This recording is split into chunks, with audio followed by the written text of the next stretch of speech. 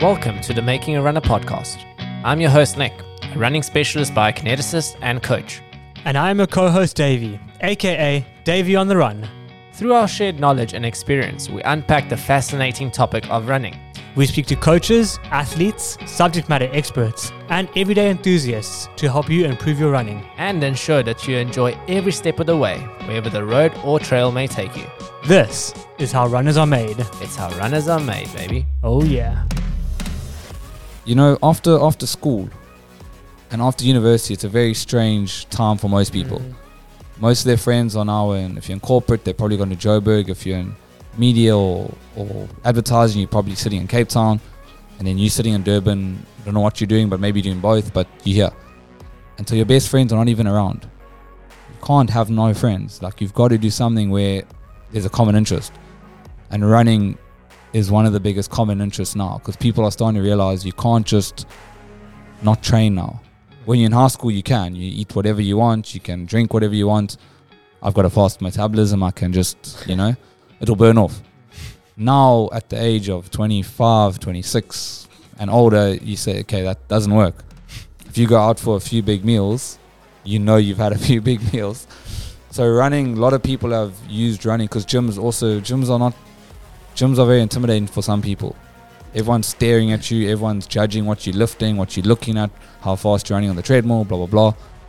But running, it's for everyone. Nicola! Davey. Happy New Year! It's 2024. 2024. Can you believe it? The third year of making a runner. Yay! Ooh, that's what it is. 2 years going into the third year, and we're back with a new season. We are back. You can't kill us. We're like stronger. We're like a Wolf of Wall Street. I'm not leaving. I'm never leaving. Yeah, but guys, we hope that everyone's had a fantastic holiday season. December, you've taken some time off, whether it was to recover a little bit, whether to sort of realign your training goals, or spend the time to get ahead of your training so that you start the year on the strongest footing that you possibly can. Tell me about your December. December. What did you do? Sure, my December was a busy one. I hung around. I didn't go on holiday. I worked. And you worked way too hard, man. Yeah, I had a busy December, but I was able to train. I picked up my training mileage a little bit. As we've mentioned before, Davey and I are running the Cape Peninsula Marathon. In 5 weeks' time. Nick had to look at his watch there. Yeah. It's a bit concerning. The clock is ticking, and we are in peak marathon training as we speak. It's bizarre because it's the second week of Jan. But it feels good, eh? Feels good. I finished my session this morning, and I walked into the door, and I looked at Kath, and I was like, I am a supreme athlete. When you're hitting the stride of that marathon training, nothing feels better. And it was actually just like 6 weeks ago that I was having conversations with people while I was running, saying, I can't wait to build my fitness again. And it's just it's a horrible feeling when you unfit and you struggling to find that fitness, but when it gets going, it's a beautiful feeling. Good. And when you're in a good rhythm and your training's going well, the body's responding. So I must say it's been a good solid December of training, and we start the year feeling strong. And Absolutely. You, Davey, I must say, if anyone follows Davey on social media, know that he went away to the Eastern Cape for his holiday, and he spent a hell of a lot of time running up and down on a piece of beach that was about 100 meters long. Well, let me tell you, Transkei is a very hilly area. So I had three options. Option A was that I could go out and explore the beautiful, Transkei area. But as most people would do. No. That would entail climbing 300-meter peaks. And quite frankly, yes, I know it's an up run this year, but I really didn't feel like killing myself. The other option was to run on the dirt roads for a 1.5k section, but there's potholes and it was a nightmare. And then the last option was a 500-meter beach stretch, and I chose the latter. So the beach, and it was challenging, but I was running flat out, feeling good. Made some friends, some local friends. The kids started running with me, and it was. So you're starting the year feeling really strong. Feeling good. 5 weeks ago to Cape Peninsula. And more importantly, 1 week away from a Cape Town move. Guys, Yes. I must let you know, Davey is going to be joining the Capetonians at 8 a.m. on their morning run before they go to work. Yeah, Nick and I were having a discussion about last weekend's weekend run, and Nick wanted to start at 4:30, and I was just like, "What? Like, why do you want to run at 4:30?" And he just reminded me, grass isn't always greener on the other side, because apparently Cape Town people only start running at 8 a.m. I've got the answer to that question, Davey. It's because we are social runners. Ah, yes, social runners. Eh? This is what we are. And today, we do get to speak to the ultimate social runner. The king of social runners. He redefines social runners. He started the Social Runners Club, and he is not only an elite social runner, I must say. Yeah, I mean, it's quite controversial. You have a social runner, but is he a social runner? Well, he runs a 2:13 marathon, a 61-minute half marathon, and he's got a 13.5-minute 5K. So he is a social elite hybrid of the sorts. And his name is none other than Adam Lipschitz. Yeah. And he is actually the fastest Jew alive. Yeah, Can you believe it? Yeah, for sure. And in today's conversation, it was actually a fantastic conversation we had with Adam.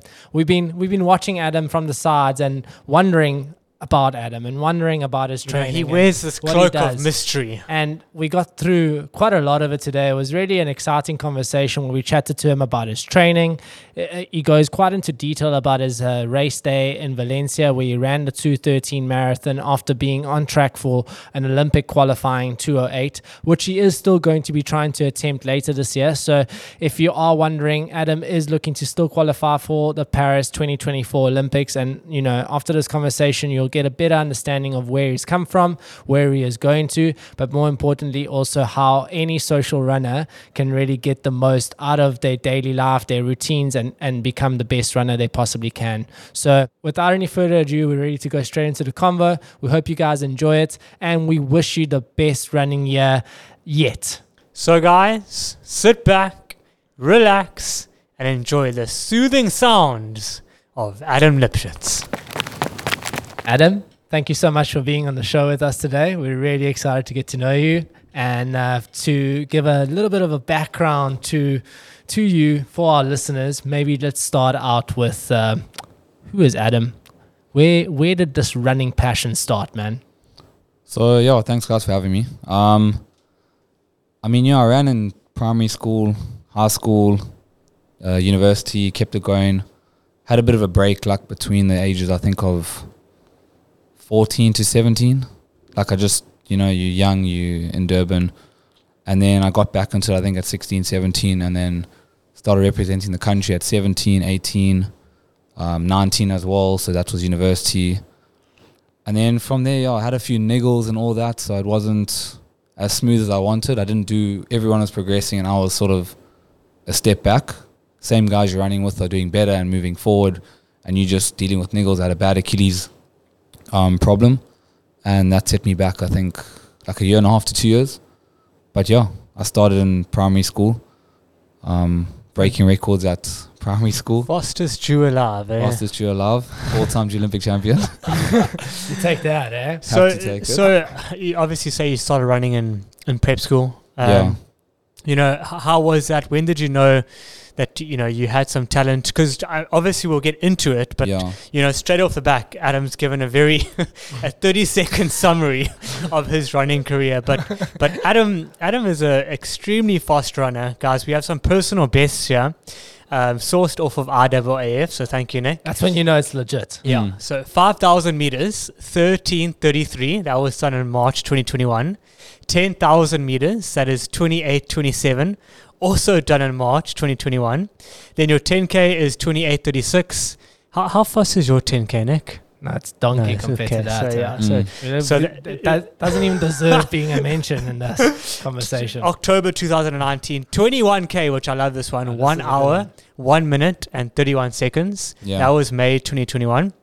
And then, just a few months ago, guys, Adam just debuted his first 42K, which is unbelievable, in Valencia, and did a 2:13, which is the third fastest South African marathon time. And if I say well done, Adam, you'll say? Don't say well done. Don't say well done. I'm not impressed. So that's just a bit of context into the type of athlete that is here with us today. And yeah, I mean those times are just actually scary. They are blistering, but I think it's interesting what Adam started off with there. In terms of his career, it seems like it's been a lot of stop-start in it. Yeah. And I mean, you can also see it in the times that he was doing. I didn't put the other times that were on IAAF, like the 1,500, the 3,000s. Like, you clearly went through patches in your career where when it was good. And then you sort of went missing for years at a time. And no, that's right. That sounds right. And is that just only due to injury, or is it just like due to the pressures of trying to perform and constantly, like what you said, looking at what other people are doing around you and not being able to keep up because of injury circumstances or other issues? No, so it's basically just injury. Everything there's injury related. Like, again, I ran well, then little niggles, and then you come back and you run again, and little niggles. Just continued. I probably wasn't doing the right stuff. I was still training myself for very long times and maybe doing too much too soon. I always know where I get injured after I get injured. I can pinpoint it. Like, every single time, what I did, where I ran, what shoe I used, all that. But when you're in the moment, you don't feel it. You know what I mean? So there's no real pressure. I mean, I enjoy running more than anything. If I couldn't run fast ever again, I would sacrifice that to just be able to run in the morning. Just to wake up and run a 20K. So you do love running? I love running. Okay. If I could rather, if all the niggles can go away and just run in the morning with your friends, enjoy, and I'm more than happy with that. So you love the social component, to running? The social component is perfect, but you do need that competitiveness. That just helps you. Like, I don't know, you know how it feels when you're trying to fight or sprint at the end. It's just a different release of endorphins, and that just drives you too much. And correct me if I'm wrong, but I believe I once asked you who coaches Adam Lipschitz. And you said Adam Lipschitz. I coach myself still. So did you know that? Yeah, so still self-coached. Still, I would say I had an advisor or people that assist. Guided you. But just maybe like one session a week of what to do. Nick. That's like me. That's like me at the moment. Doesn't Nick coach you? I slide into Nick's messages on a Monday, and I'm like, "What are we doing on track Tuesday?" And then I disappear. So I was saying to Davey on a run the other day, I'm just your coach between 7 p.m. and 8 p.m. on a Monday evening. That's all you need, Davey. Clearly, everything that we're doing is working just fine. Well, I don't run a 1333 5,000 meters. So yeah, I mean, like I said, with coaching, I think just your lifestyle depends on it. You can't tell someone you're doing this on this day, you're doing that on that day. You've got to factor in their other personal life. And if you're not a full-time runner, then it's not easy to do so. If you're full-time running and you've got nothing else to do, follow the program, because that's all you got to do. But now you aren't a full-time runner, right? No, I mean you're a self-proclaimed social runner, an elite social runner. Well, what do you call yourself? Just a social runner. Just a social runner redefined. Social runner redefined. So obviously, I mean, you're very good at running, and you have some goals which we'll chat about later, going into marathon distance, Olympics, and all of that. But you say you're not a full-time athlete. So what do you do day to day? What's the hustle? Because I think there's also a lot of mystery behind that. What does Adam do on a normal day? So I won't give it all away, but I mean. Is it too shady to give away? No, it's all above board. Secrets, man. Most of it's above board. But no, I do a bit of this and a bit of that, to be honest, if that's the best way to describe it. A bit of this and a bit of that. Always looking for another, I mean, whatever you want to call it, but I'm always looking for the next opportunity, the next business, the next way to collaborate with someone. And that takes time. And I mean, I think a lot of people will look at the times that you're running and think, that guy's a fully dedicated runner, or perhaps deserves to be fully dedicated to running. And is it just because you enjoy that hustle element as well, or that other element of your life, that you don't put everything that you have into running? Or is it just the way that life has worked out for you because of the injury setbacks and doing other things? So two reasons. The one is basically the injury. When you're injured and you're not running, what do? You're just going to sit at home and cry or have a sulk, or you need to do something. You need to keep your mind active or be busy. So when you are injured as a pro runner, and when I was doing my university, you just sit and say, what do you actually do? And then I can't sit still either. So, but I mean, have you thought about, obviously I understand what you're saying. Like you've got a talent, entrepreneur, you got that hustle, but have you ever thought about, putting that on hold, getting a sponsor? 100%. I mean, I'm sure the likes of Nike, Adi, Asics would snap you up and dedicate everything to running. I mean, brand wise, I'm not too interested in having to wear brands all the time and represent them. I just don't feel it's not there in the market at the moment. With I don't know what they can give you. Everyone can give you clothing and shoes and stuff, but can it actually sustain your lifestyle? So it's not really my goal. I've never tried to try and get a brand behind me, but I've wanted to. I've said I would for one of my marathons coming up. Take a 6-month break or whatever, go train overseas in altitude or Kenya, and just focus on running altogether.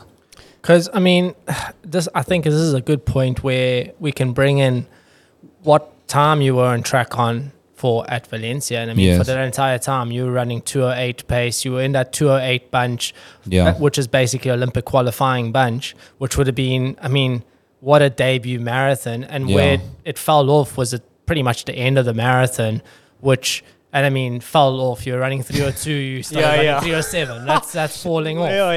When we fall off, it's at that level, it is falling off. No, at the wall. Yeah, well, and I mean, you a learn different that. wall. But what I tell people is I built my own wall in that race and hit it myself. So explain that to me, because obviously you say you know what you did wrong. So I'll take you through the race, if that's okay. I'll give you a brief explanation. Go into it, man. So the morning of the race was all good. Warmed up well, happy days, normal routine. Drink your supplements before, happy. Started the race like 50-50. I wasn't super confident. Really? Because I missed a few sessions leading up to the race. I missed one of my long runs. I was sick that week, and you can't force a long run. It's not possible to go and try and just force a 40K out of nowhere. Especially you saw the pace I'm doing the 40Ks. So I missed a long run. I missed a big tempo session. I missed 2 track sessions. And mentally, I wasn't there. I didn't have any races to say like, oh no, you're fine. You can do it. My fastest half marathon before that was pacing in Amsterdam. Which was 104.17 or 104.11, sorry. So that's all I've got based off what I can do at halfway. You got to run that twice. So anyway, started off all good. And I was 50-50. Do I want to go in the 2:08 group or do I want to go to the next group? The problem, the next group was a 2:11.30. And that was just a bit too slow. Because you can't make up 2 minutes, 3 minutes in that second half if you're feeling good. And what's the point of trying to run? It's Olympic qualifier or nothing. What is the point? I'm not there to hold hands. So anyway, started the race, get in the 2:08 group. The group is 30 strong at least. I started near the front. I was just behind Jake Smith and the other pacer, and we just sat there. I was comfortable. Said at 5K, let me see what's going on. Body felt alright. Wasn't super comfortable, but I said it's not life-changing. You're just following feet. Then 5K, I looked back. I said, no, the other group is too far away. There's no chance of going back to the 2:11.30. Because that was a plan. Go to 5K and then you can adjust. Yeah. It was too far away. It would have taken them 10 minutes to catch me, basically, if I had to just slow, and I would have messed up my race. So that was it. Go with the 2:08. 5K goes, 10K goes, happy. 15K goes, I dropped back a bit in the group because there was a bit too much movement in the front. You can feel the pace moving just too erratically. And how many people were in that group? There's a good 30 people in that group. It was a big bunch. I mean, I remember seeing it on TV. I was following also Phil Sesaman as well. So he was in the group. Yeah, it was a big bunch. It looked like a strong bunch. Yeah. But it always is in the first half. No, but the 2:08 group is a 2:08 group. People are there to run 2:08, so they all come in shape to run 2:08. So they're going as far as they're going 35, 38. So anyway, go 15K, still feeling good. Then I went to a very good patch. I think like 15 to 30. I was actually starting to like trip over the feet in front of me. It's too slow. The body's feeling so good. I'm drinking all my... You got that second wind. You got that second wind, and you're taking all your water, you're taking all your juices on the side, you're taking your gels, you're doing it all. You're not like rushed, you're not missing. And then just after Jake Smith, I think he left at 20-something Ks. He dropped out, the one pacer. The other pacer continued. He was a good guy. He's a 2:04 marathon runner. from like 2 years ago, I think. Jonathan Correa. Okay. And then he went on to about 30, I think, or 31. And then the group stayed together for a bit. And then that's when things started to change. So at about 32. The infamous 32K marathon wall. Yeah, but body-wise, I was still fresh. Yeah. I was happy. I had no problems. At that stage, I said, flip, I'm going to do it. I'm actually going to do the qualify and go to Olympics. Like, that was the confidence. And then what happened with that group, it basically broke apart. So guys moved forward. They didn't maintain. So they pushed the pace. They pushed.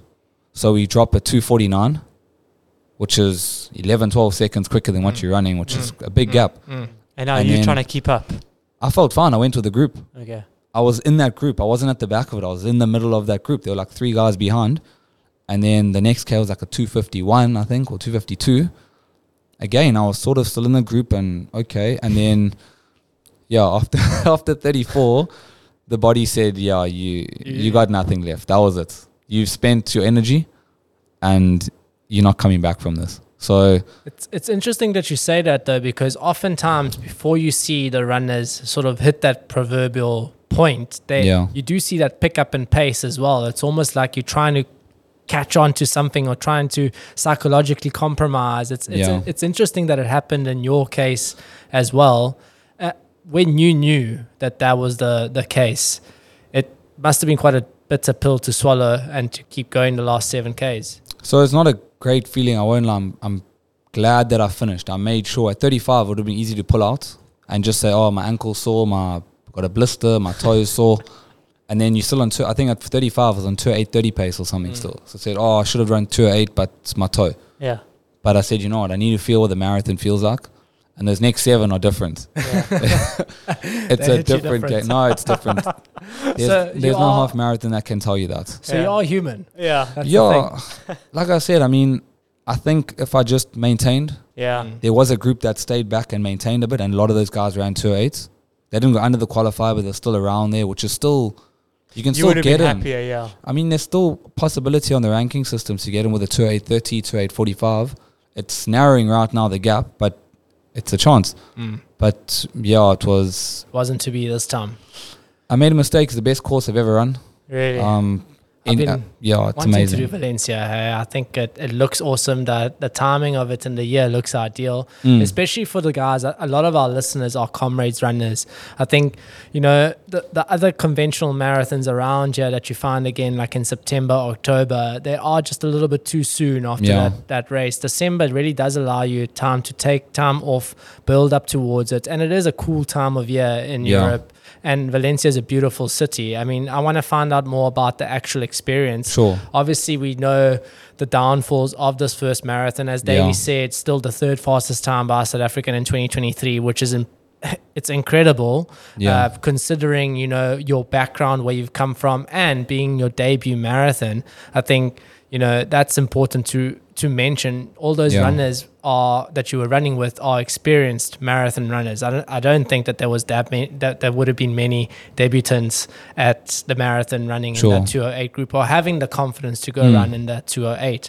But Valencia as a marathon, as an overall experience, how did you feel that was? Did you enjoy the marathon? No, I enjoyed the marathon. I think the biggest thing at the end of it was I finished the marathon. I was very happy with that. I've got my medal. I'll keep that medal.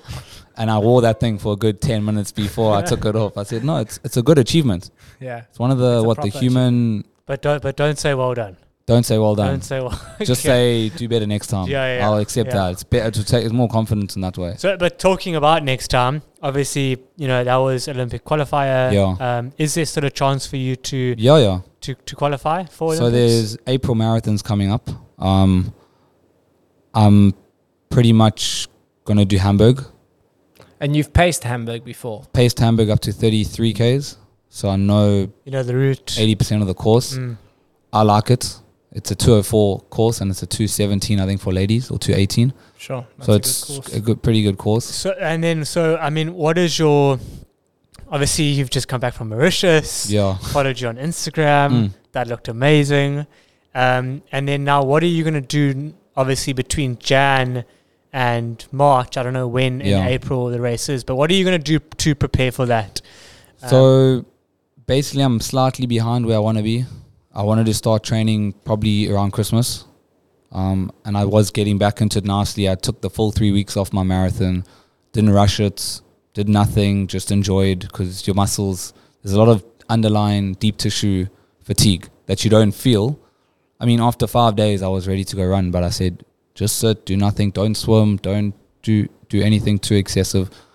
And then came back for a week, and then I tried to push a bit, which was probably too soon. I did a tempo run, a progressive tempo, and just to see that body's still there, the fitness is there. And I think I just tweaked something in my calf, just made it a bit too tight, and it just tightens everything. And also all the physios have gone on holiday as well. So it was... No, not this one. Bad time of year. It was just that, and then my ankle always gets a bit stiff from a stiff calf, and that causes a rotation in the foot, and it just needs to be loosened all the time, but you need someone with their hands to do it for you. So yeah, I'm slightly behind, but I'm still 17 weeks out, I think, or 16 weeks from the marathon. So that's there's enough time. There's a good time there to build, and you know, the fact that you have taken the time off and obviously had such a good build up, barring a couple of missed sessions, to Valencia, that's obviously going to help in the build up. I do want to just bring it back a little bit. I want to chat a little bit more about your build up to Valencia. You know, you were talking about specifically certain sessions that you did miss, and very, very often, you know, you speak to runners and they don't really know what's gone wrong in a race. And I think it's quite something for you to be able to sit there and know exactly what you did wrong in a race, what may have gone wrong in your training. Like, you can see that you are extremely in tune with your body and the work that you do from a running side of things. Obviously, that comes from the experience of being in the running industry for as long as you have been and being a runner for as long as you have been. But talk to us a little bit about that marathon build-up, because obviously it's the first marathon you've ever trained for. And without having a coach to actually guide you through that build-up, I want to know, like, what changed between your half marathon training and your marathon training, and was it just a case of making the longer runs longer and working more the threshold efforts, or was there a specific theory behind what you were doing? Yeah, so with half marathon training, you can sort of wing it off 10k. You can come with a lot of speed and just do one or two long runs, because your body will still carry you over that 15, 18k threshold if you want that. It's not a big issue. You can do it with minimal training. I've run half marathons with being my longest run of the actual training block, to be honest. Half run, the half marathon is the longest run. Yeah, sure. And I ran 62. Yeah. So okay, sorry, I just want to quickly ask. Yeah. You know, we hear so many athletes training for marathons and even 21Ks, clocking like 140, 160Ks a week sort of thing. Do you do that kind of mileage? I don't. Really? So just quickly, sorry to derail that conversation. For the marathon block, what was your highest week? So my highest week was the week of the marathon. Was 114, I think. This guy. And I went over 100, I think, one other time. Cheap as air. My 12-week average, I think, was like 69 or 71 Ks a week. Yeah. Okay. Sure. That's so different. you've heard that, right? So 70 Ks a week average gets you a 213 marathon. So it's the case of doing less to achieve more in this particular case. Talk to us through a training week then in that case, like a 70 kilometer training week. What would that have looked like for you? So it's, again, I don't plan to do 70 Ks. I'd love to do 100, 120 and just average. I can do it. Yeah. It's not a time issue. I've got the time. It can basically be a 18 or 20K in the morning and a 7, 8K in the afternoon. That's already 28 for the day. You only do that 4 times, and you're there. But yeah, so most of my morning jogs in the marathon block was about 18 Ks. And you say jog? So my recovery e-pace, if you want to call that is about 4:05. Okay. 4:05, 4:10, 4:08. I just keep it in that zone. That's when I just feel your body's at the optimal. You're not actually forcing it. It's just wake up and that's where you're at. That's what I also think mine is. That's what I've told myself mine is. Unfortunately, it doesn't work like that. No, but it does. It's fine. Carry on. So 18K Monday morning. I don't do a lot of speed. too often. I don't like it because of the track. The track always gives issues in Durban for some reason. But also, you are a naturally fast runner. I've got the leg turnover. I would like more. I want that 5K, 10K leg speed again. When I was doing those times, I was moving on the track. Sparks on, sessions, sending it. But yeah, for marathons, a bit different. You need a lot more longer sessions, 10 by 1K, 12 by 1, where you're not sprinting, but you're inside marathon pace, but you just need that long stuff with shorter rest. Because you're trying to just build that endurance. You don't need a 245 kilometer when training for a marathon. I don't need that because the fastest K I'm planning to do is a 255. But yeah, 400, you just need to get that leg turnover going, but you don't need to be sprinting all out. So say morning, Monday morning jog, 18 Ks, maybe afternoon I'll do 5 or 6 Ks, easy. Tuesday I'll do, let's say, a track session. So 20 by 400s. I'll do them in a fart leg sort of way. So it's 400 on, 200 off. A very fast recovery. So if my 400 on will be 67 seconds, 68, just in the zone. But then my recovery is 42, 41 seconds, 200 meters. Yeah. So it's a very quick recovery. Yeah, it's like 330 or 320 a K recovery pace. That just keeps that body going. Because you're not forcing, it's not a big session for your actual speed session. So you just want to lower the rest. If I want to get more rest, then I've got to do that a lot faster. There's no need to do it faster. So then, Wednesday, I'll do a second session as well. I do my speed in the morning, just to flush the body. Then Wednesday, I'll rest. I love a full day rest just to get the body back to normal. There's always something niggling. Thursday, back to 18K morning jog, maybe an afternoon jog or not. Friday, another jog. And then, either Saturday or Sunday rest. And then I'll try and do a tempo on Saturday or Sunday. Also 25Ks, 22Ks. Or the long run. Now, I didn't get as many long runs as I wanted. For this block, I did a 32, a 35, and a 40. I wanted to actually do another 40, which would have given me a bit more confidence. And I think that mentally, it's mental. It's not physical. You've done a big 40. I did my 40 in 212, which is, nothing wrong with that. So you are doing those long runs at a fairly good pace in that case. So you're not keeping to that low level endurance pace. You need both. So I didn't have time to do both because of what I was doing. I paced in Amsterdam. I did 26 Ks there, so that sort of counts as a very hard race pace, long run. Yeah. But I want to add, especially for the next block, I need to add 3-hour runs at just the 405 pace, just to get the body training shoe. Probably I'll do it. I'll probably go to Dolphin Coast Marathon. Well, there you go. There's a sub 3 hour bus. Sub 3 hour bus. I'll lead the sub 3 hour bus. I need someone to go and win it. I've got good prize money and I've got extra appearance bonus. We'll chat off. No problem. Okay. That can be your fast one. We can chat off. Bringing it back. Can speak to my manager. No. I got to ask, Nick, because this is a really good question. Yeah. I didn't hear a single mention of any strength training. Oh, no. Okay. Fuck. I do a lot. I gym 3-4 times a week, I'd say. Okay. Sorry, Davey. I was listen, here you go. No. This guy. I do work. Okay, so Davey's a strong believer, and I think he's just putting his head under the ground that he doesn't need strength training. I was honestly about to throw it all out the window. Not that I do any strength training, but okay. So you do strength training? No, plenty. Really? Plenty strength. A lot of band work. Not a lot of weights. I probably should do that more. I'm going to try that now on this build-up, especially Jan, Feb. That's why you got such big biceps like me. But no, it's I do a lot of core, a lot of glutes and hip mobility, a lot of mobility. Yeah. And is that on your rest days? Or when you mentioned you have a full rest day, you do nothing. So those are mainly at the track, and then you head on over to. No, so that will be normally on a rest day. Your strength workout, or it will be, say, if I jog in the morning and I don't jog in the afternoon, I'll do strength in the afternoon. I'm going to come join you for a strength session because I want to see this. It sounds quite relaxed. 100%. Every conversation we have, bro. He's got the same. Actually, I'm moving to Cape Town next week. Gosh. Are you really? Yes. Oh, no. Full time.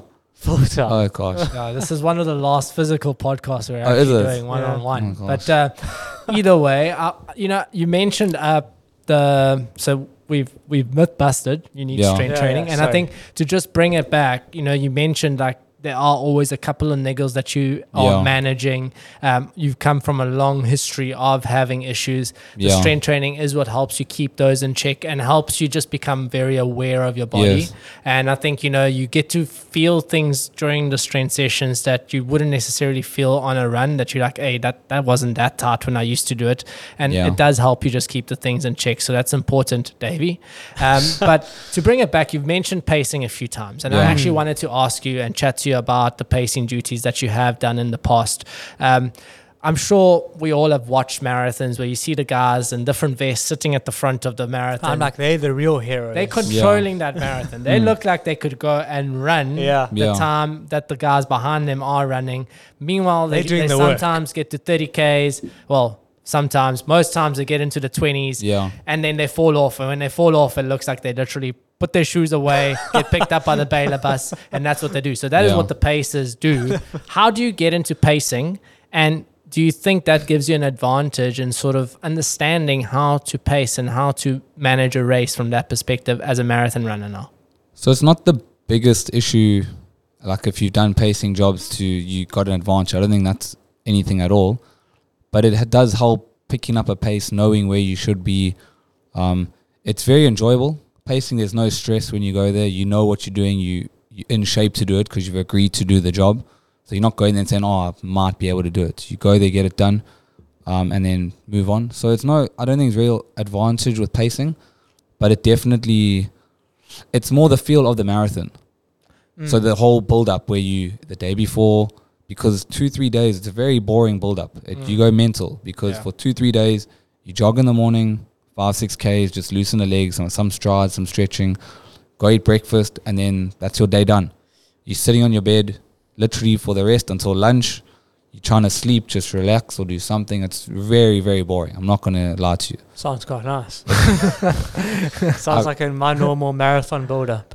I go absolutely mental with it. So it's not great, but it teaches you that you need that rest. Yeah. The longer your feet are off the ground in that week before the marathon, the better it's going to be for you. Is that why you took the elevator to come up to the stairs? Oh, yeah. Instead of the Please, stairs? can we just touch on this? Okay. I'm carrying a niggle. So carrying a niggle. Guy, we are on the first floor in an office park here. And I went to fetch Adam. And I could literally see him. I looked down the balcony. I said, yeah, just come up to the first floor. I went and I waited by the stairs. I'm like, where's this guy? He got lost. He pops up in the elevator, and this is an athlete chair, like a 6 foot, like you're a supreme athlete, and you took the elevator. Come on. No, it's just the less you do, the better. Don't overdo it. Don't sit in the car too long. The car is a big problem of injuries. Really? The car? Sitting in a car for too long for too much is just a problem, and that's a big issue. Sitting in general, I think. Yeah, it's a pandemic. Sitting in general, but just your car, you don't move. I've found that's where a lot of my niggles used to come from. No, you're not wrong. You're not wrong. I'll give you that. So I try and avoid a lot of like trips like that or long trips where you like if I had to drive to Drakensberg, I'm stretching for 20 minutes when I get there. Check now. This is the talk of an athlete.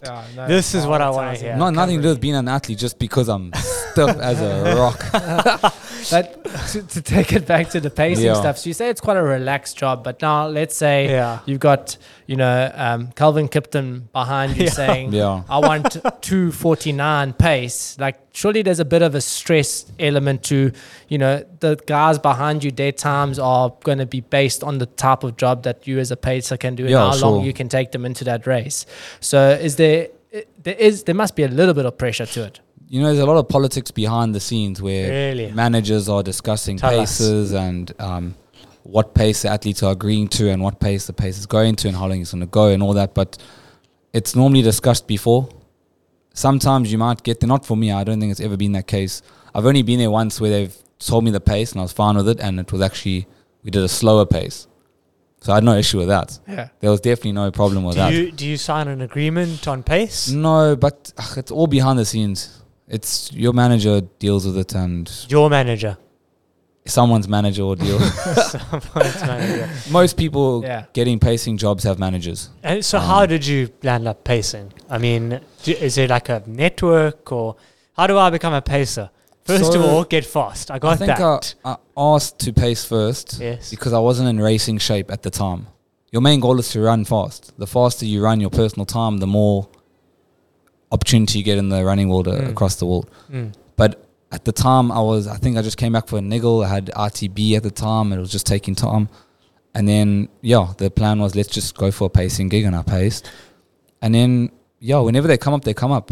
Yeah. You can use them for training as well. Because, I mean, it's quite in my mind, it's quite an honor. First of all, like, you're getting a lot of TV time because you're in front there and you're pacing. And they're trusting you. Like, I mean, the person wearing the pacing bib, like, you're like, that guy looks legit. Yeah, well, I mean, a lot, like you said, like a lot rides on the paces. Otherwise, what's the point of having them? So, I mean, it's a cool job to have. I really enjoy it. Like I said, it's relaxing because you're not waking up and saying, I've got to perform you're going for a very hard long run, but you are doing everything better than what you do. Sure. You're not waking up 3 hours before a long run here, whereas there you're getting your food. You're going through the full process. So, there is a network, I think, of paces. A lot of people that only pace.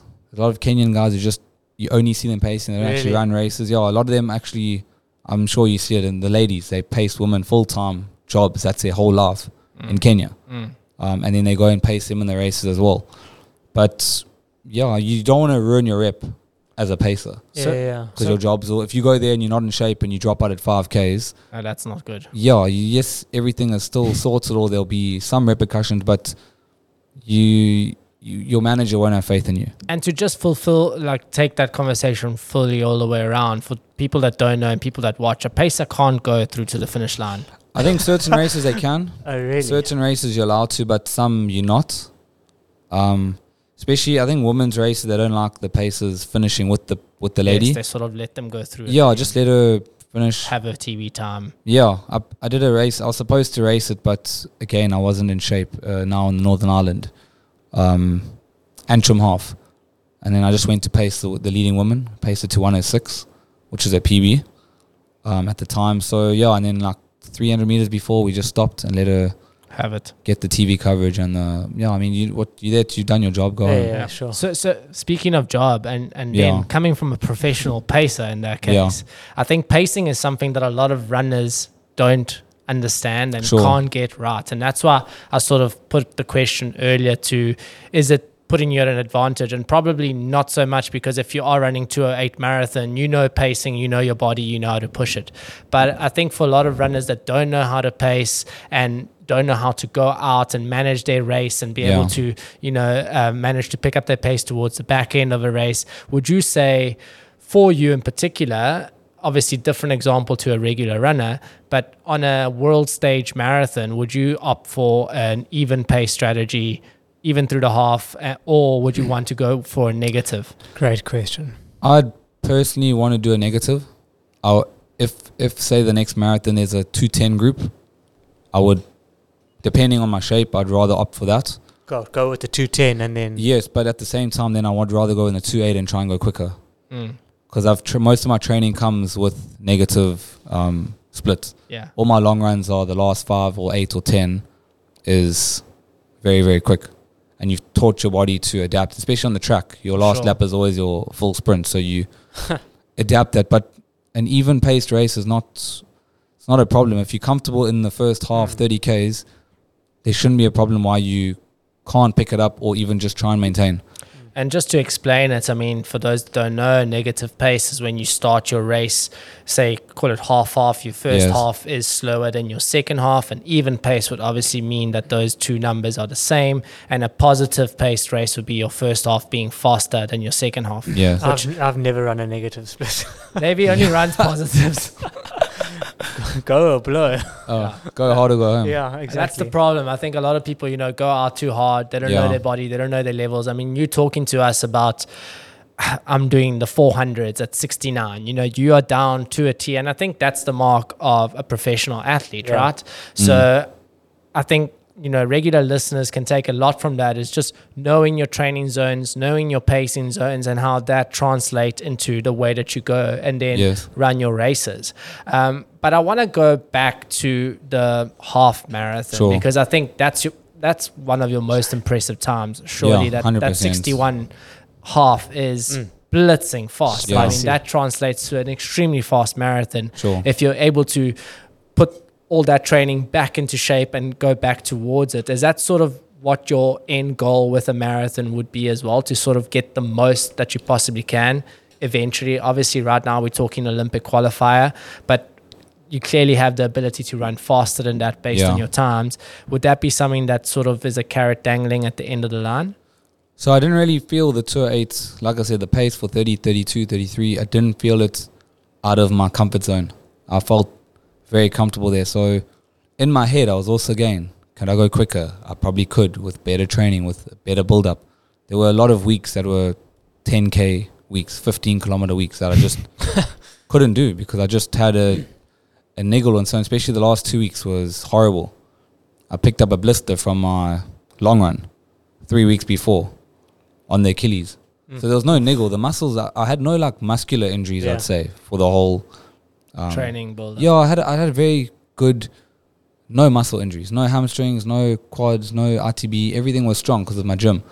But yeah, the blister caused problems, and then I tried to run again, and then I think it just made it worse. And now you're sitting trying to nurse your blister, and now you can't really run because it's on your Achilles, and it sort of was like touch and go near the end as well. And it also opened up at 15 Ks on the race. Lovely. Oh, it's horrible. The shoe, I can show you the shoe. It's just red at the back. What are we talking about here? Vaporflies, eh? Because I'm a big fan. No, Davey's keeping very quiet. The Vaporfly 2s is my preferred shoe now. Obviously, the new Alpha 3 is where we want to be. Yeah. I'm hopefully going to run my next marathon on that. But the Vaporfly 2 just gives you that advantage still. The 3 I feel is just slightly, it's just too much of a normal running shoe. I agree with that. I don't know what you guys are talking about. I was running in my Vaporflies 3s today, and I did a set in my old 2s a couple of weeks ago. That's and I was why like, you were so slow. I just don't feel like these ones are providing me with that extra spring forward. It's a lot more comfortable. It's a very comfortable shoe. Yeah, but it doesn't give you that spring. No, everyone, I don't know if you've seen, everyone in the world has gone back to the 2s. Oh, there we go. I need to revert. Every single runner now is running in 2s. That's why you were lagging behind. Oh, Davey burnt me. Get back to the 2s. And buy now, because I think they're going to stop making soon. there stock we go. up. Maybe find some deals now. That's advice. Do you have a discount code for our advice? I don't. And your normal training shoe? So I changed about a year and a half ago. I used to use Pegasus always. And then I think I was just riding on a wave of my muscles were strong enough to control.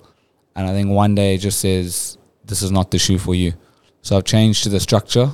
Okay. It's basically the Nike structure. It's a Nike stability. That is interesting, hey? And I love it. Yeah. It doesn't have a plate inside or any plastic to hold your arch up. And it's just got extra cushioning, extra foam.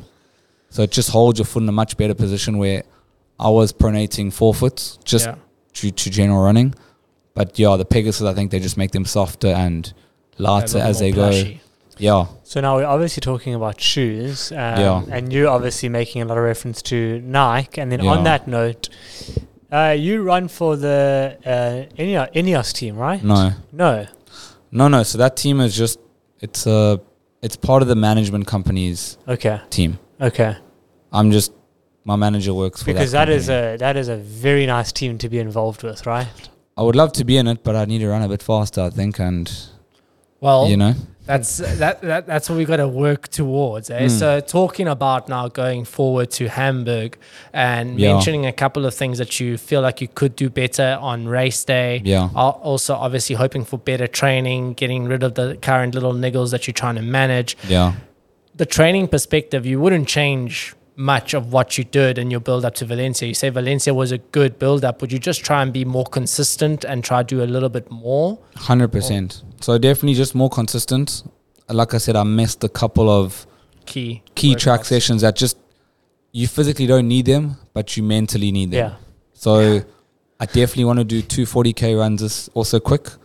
And then I want to add another 3-hour time on legs, 40, like a marathon, but in 3 hours. And you mentioned some talks of a high altitude training camp. Not for this one. Not for this. Yeah, I'm a bit too busy to to pack up everything. To go here to and Kenya, yeah. Yeah, not. I was supposed to go. Actually, the friend of mine is there now. He did ask if I want to come, and I didn't say no. But when he saw us in Mauritius, he sort of messaged and said, I realized you're not coming to Kenya. And I was probably sitting with a beer in my hand on the beach. So I sort of just, I think I replied a day later as well. Yeah. You were recovering. But it's good that you mentioned that you say you're too busy. So, and we mentioned about the fact that you've got a couple of different things going on. I want to just chat to the social runner side of things. Sure. Obviously, we can go into Social Runners Club as well. Sure. But from your perspective, obviously calling yourself a social runner, I think what makes a social runner is someone that doesn't run competitively to a specific sense, someone that, their livelihood doesn't revolve around running. And, for you mentioned you got a few different things going on, and obviously you want to spend more time on the running element. But what makes you a social runner is the fact that you've got all these other elements of entrepreneurship going on in your lifetime. And I'm sure that's one of the things that's keeping you extremely busy at this stage. So again, if I wanted to become a full-time runner, do the 160 Ks a week, the time will be made very quickly. 2 sessions a day, a gym session midday if need be. But you can do it. It's not a difficult thing to do. But just in general, if there's a lot of things going on, you can't really just pack up your life for 8 weeks to 10 weeks and head to Kenya without planning. I definitely will do it. Maybe marathon 4 or 5 or 6, somewhere around there. But I definitely want to do a full he's high hooked. altitude. He's hooked. 4, 5 or 6. That's what I like to hear. My follow-up question is when's Comrades? When's he going to win Comrades? Yeah, when's the Comrades debut coming? So I'll be honest, depending on how Hamburg goes, I'm planning to maybe do Comrades run in the front for a bit. This year? Yeah, I can enter. I've got a marathon behind my back. So legally I can do Comrades without questions being asked. But the entry's not closed. Oh yeah, you can do Tron. That's an elite runner. They'll hand him an entry very quickly. So that might be something. I'll do a long run there. The guys, if you sit in the group, they're doing 4 minutes a K for the first half, 3:55. Social Runners Club will love that. Front That's on some TV. time there Big for time. you. Put my number there as well. Let's talk about social runners, man. Yeah. Because it looks like it's a hell of a draw. Looks like a lot of fun on social media. I mean, if you guys fastest don't know, growing club in South Africa. Yeah, just under 250 members as of 2024. In one day. Tell us about it, bro. Like, how did it start? What made you decide to go that route for it? And how has it developed over the last year? So it really started back during COVID.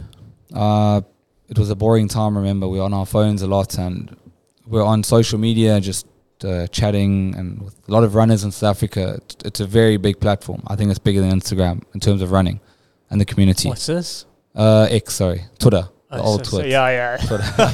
I don't have Twitter or X, guys. So. Yeah, so I basically started saying, no, I'm just a social runner and we all social runners and we just love the sport and just banter with everyone. We all just catched on. Yeah, you say a few edgy things on. I've seen some things reshared.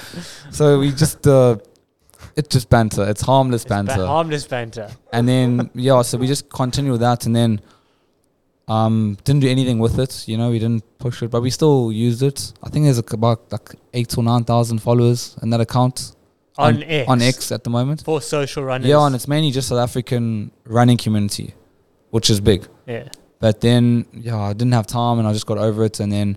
And this is you and Qan, right? No, it's just me. Just you. Yeah. Okay. So then about 2 years ago, I trademarked Social Runners Club. Of course you did.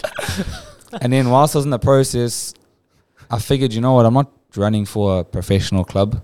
I'm not giving marketing to anyone. I was with him with his Pantani Athletics Club, but I wasn't running that much because I had niggles and I was running overseas a lot and I wasn't really doing any local races. So I said we just want to start our own club. Michael and a few of the guys, they just said, let's just do our own thing. So we said, let's just start Social Runners Club. So we got it registered, etc., all that. And it's mainly just, there's no club in Umhlanga to start off with, and most of the guys, they are from the area. We hover around Tiki Tonga and Daily Dose for their runs. But it's just a bunch of people that, after school and after university, it's a very strange time for most people. most of their friends are now if you're in corporate, they're probably going to Joburg. If you're in media or advertising, you're probably sitting in Cape Town. And then you're sitting in Durban, don't know what you're doing, but maybe doing both, but you're here. And so your best friends are not even around. You can't have no friends. Like, you've got to do something where there's a common interest.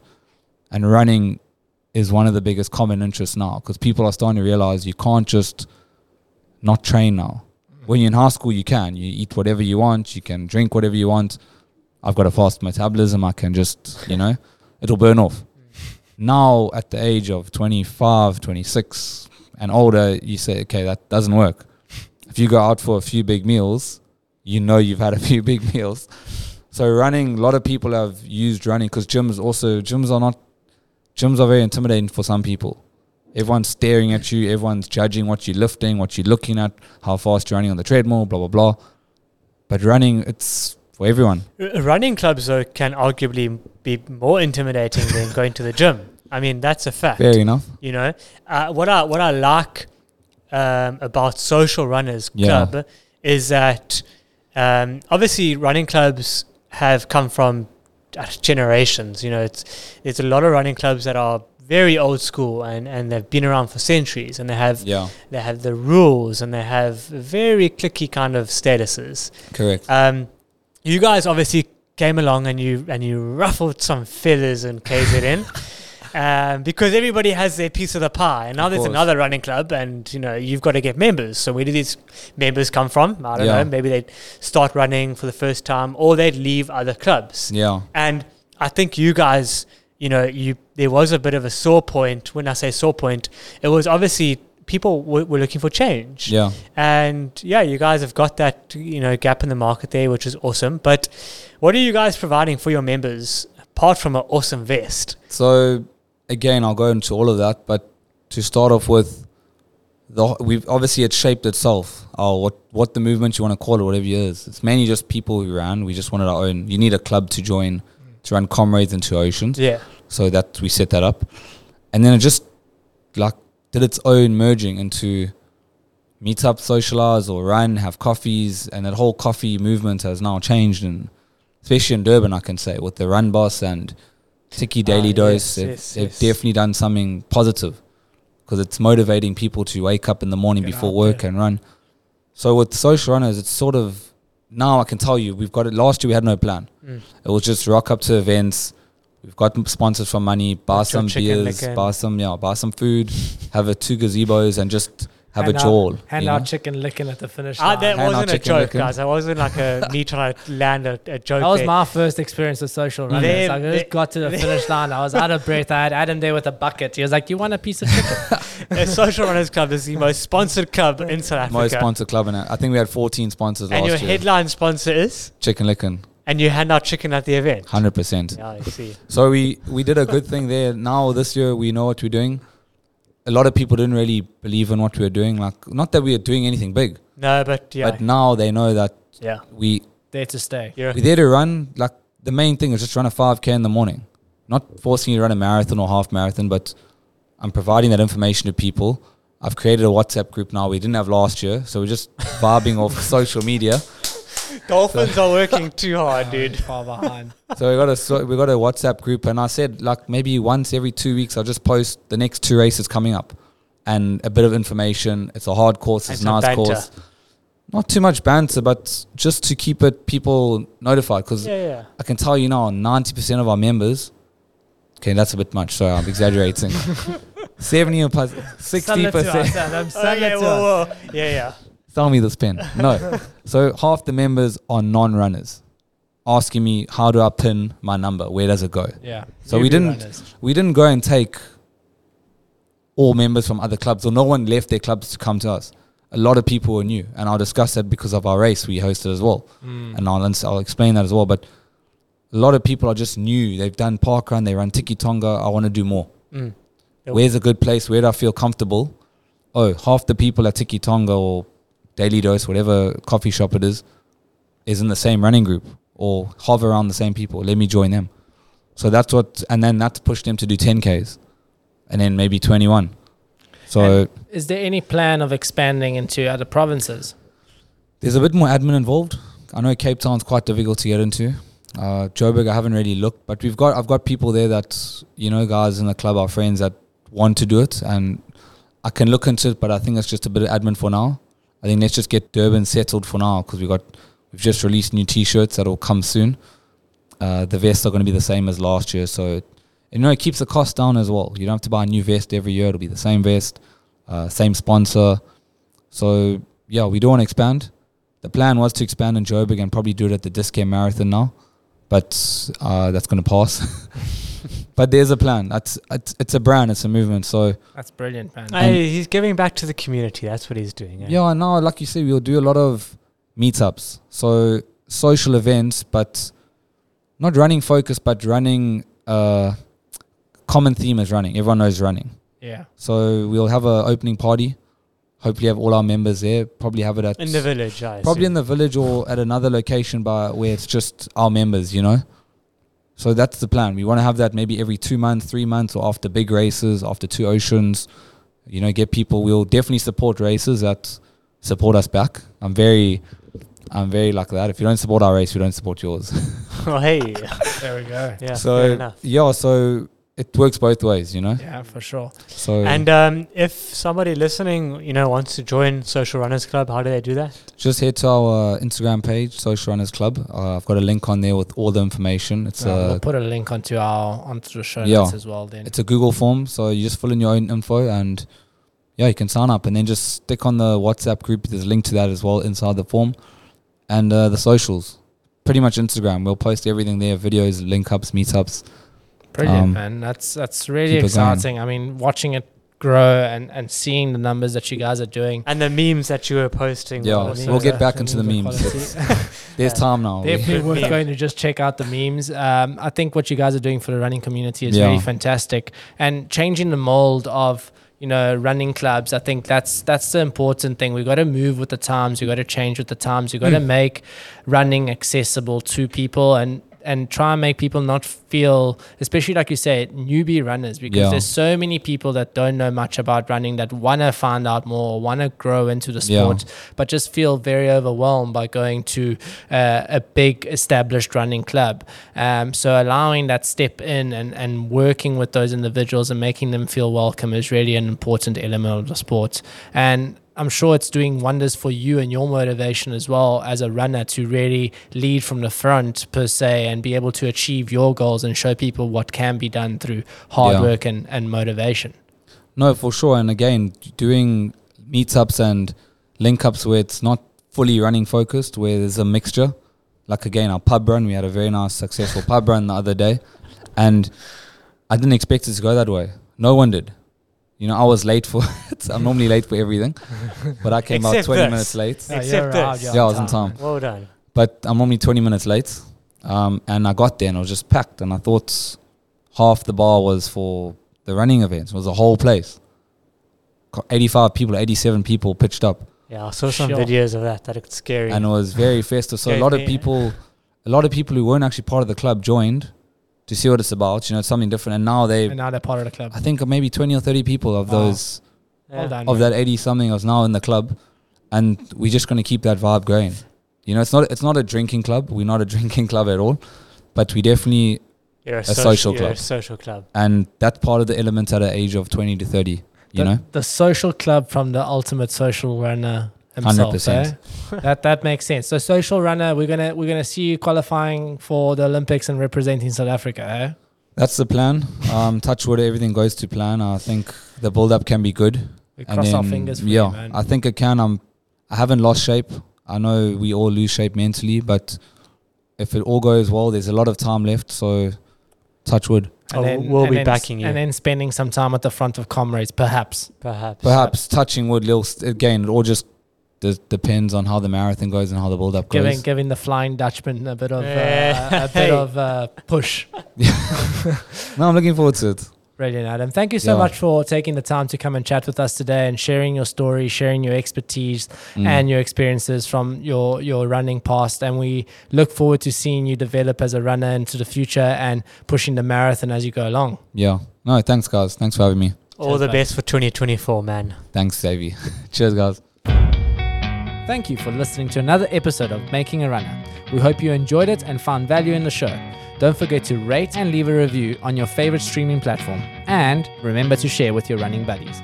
Follow our journey on our socials and feel free to engage with us on all things running. We wish you a pleasant run, wherever the road or trail may take you. Bye for now.